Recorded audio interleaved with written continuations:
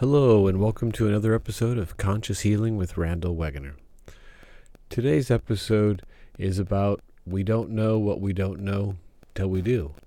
Always stay open and receptive to the possibilities of increasing your awareness through your awareness of light and love.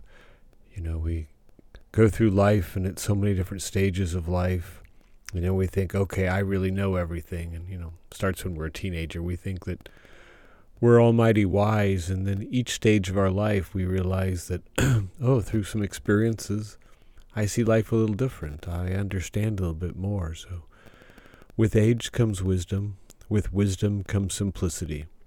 And hopefully with simplicity comes a state of bliss at some point in our life. So, to be able to be open to the possibilities of letting life be our teacher, not going through life, like I've spoken many times, with our emotions being the filter of everything, that, what we see here, we just go from one emotional state to another emotional state as we dance around through life. But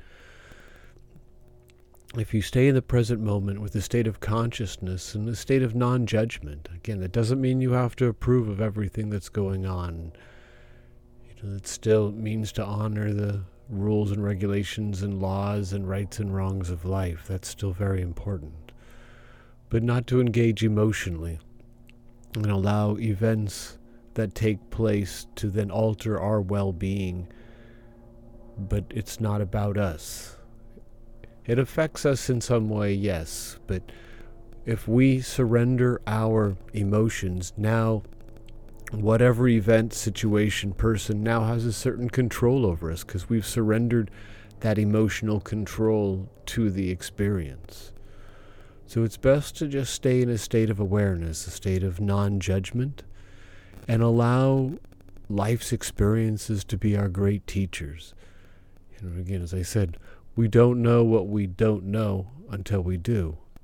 Well, if you stay in a state of receptivity, it makes life exciting because every day and every moment can be another opportunity to learn something about life. And so it's ability of just allowing every experience, no matter how small or how big, to have some value to us in a learning experience without emotional attachment. An example of this in my life is kind of my car accident, I guess, when at age 19, that, at the time it was a traumatic experience. And for many years of my life and, my 20s and stuff, it was this burden, this thing that had taken away a lot of my freedom to experience life because of the physical limitations with the back injury that I had from the car accident. But now in my wiser years, in the 50s, I can look back and see my car accident as a great gift. In some ways it probably protected me and prevented me from getting in trouble in my life and who knows doing what. And it also has taught me to appreciate the simple things in life. I appreciate I can still walk, because at the time of my car accident, I lost all use from the waist down. I'd learned to walk all over again. And at the time, they told me I probably wouldn't.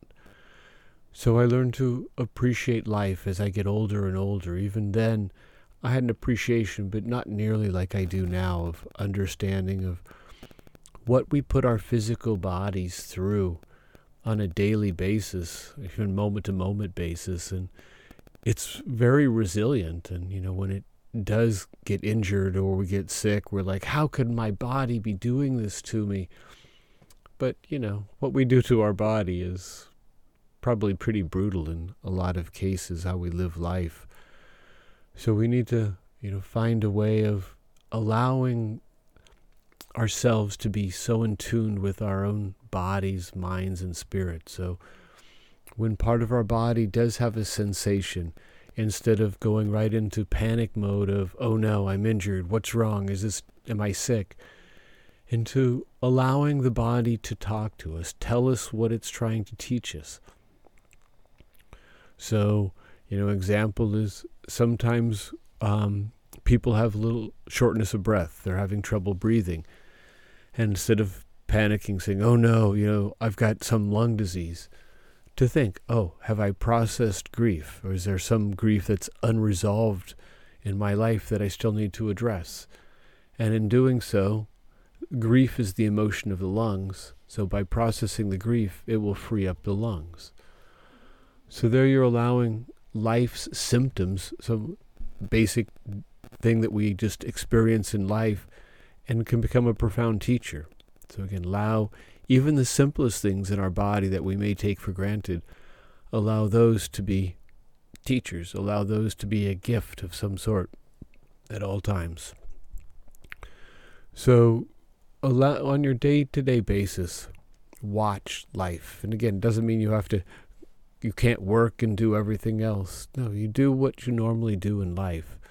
But watch how you react to things and respond to things, and just allow life to be this beautifully orchestrated dance that unfolds in front of your eyes every day.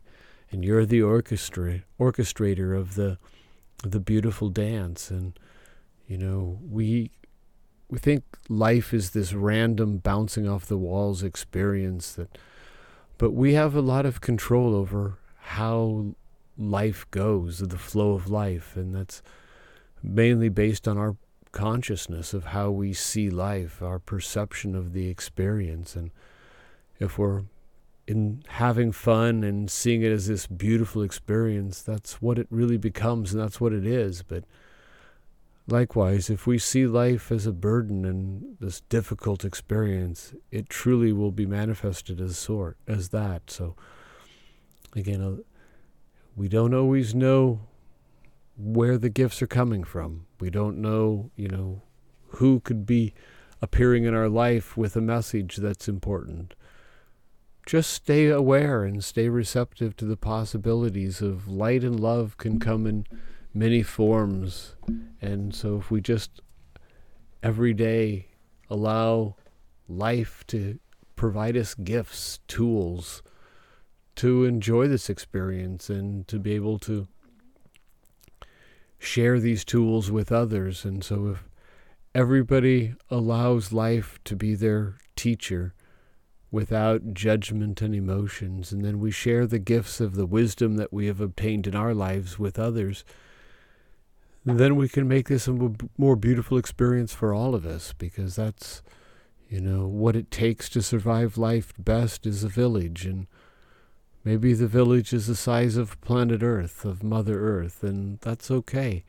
We just have to learn how to bring our gifts forward, let life teach us, and be able to teach others. And, sometimes we have a difficult time of learning from life, so life provides us more difficult and uncomfortable lessons to be able to then get our attention.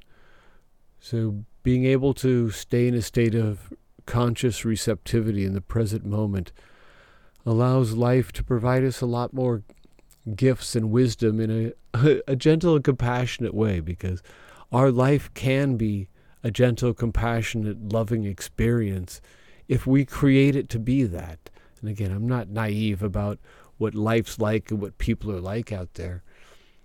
But it doesn't mean you live in fear. It doesn't mean you hide in your house. It means that you exist in life of doing all the things that you want to do and really living out your heart's desire, but doing it in a state of compassion and conscious awareness. So, make plans with others if you're, going out, or whatever you need to do to be able to make it a safe and fun experience. Doesn't mean just take off on your own and do everything by yourself. No, always find, again, a village, share, friends to share the experiences with, and together you can learn new things and have great experiences. Well, enjoy learning about yourself and about life, and allow the dance to be beautiful for all of you. And thank you very much for being you, and enjoy being you very much, and blessings to you. And remember, like me and follow me on Twitter and Facebook.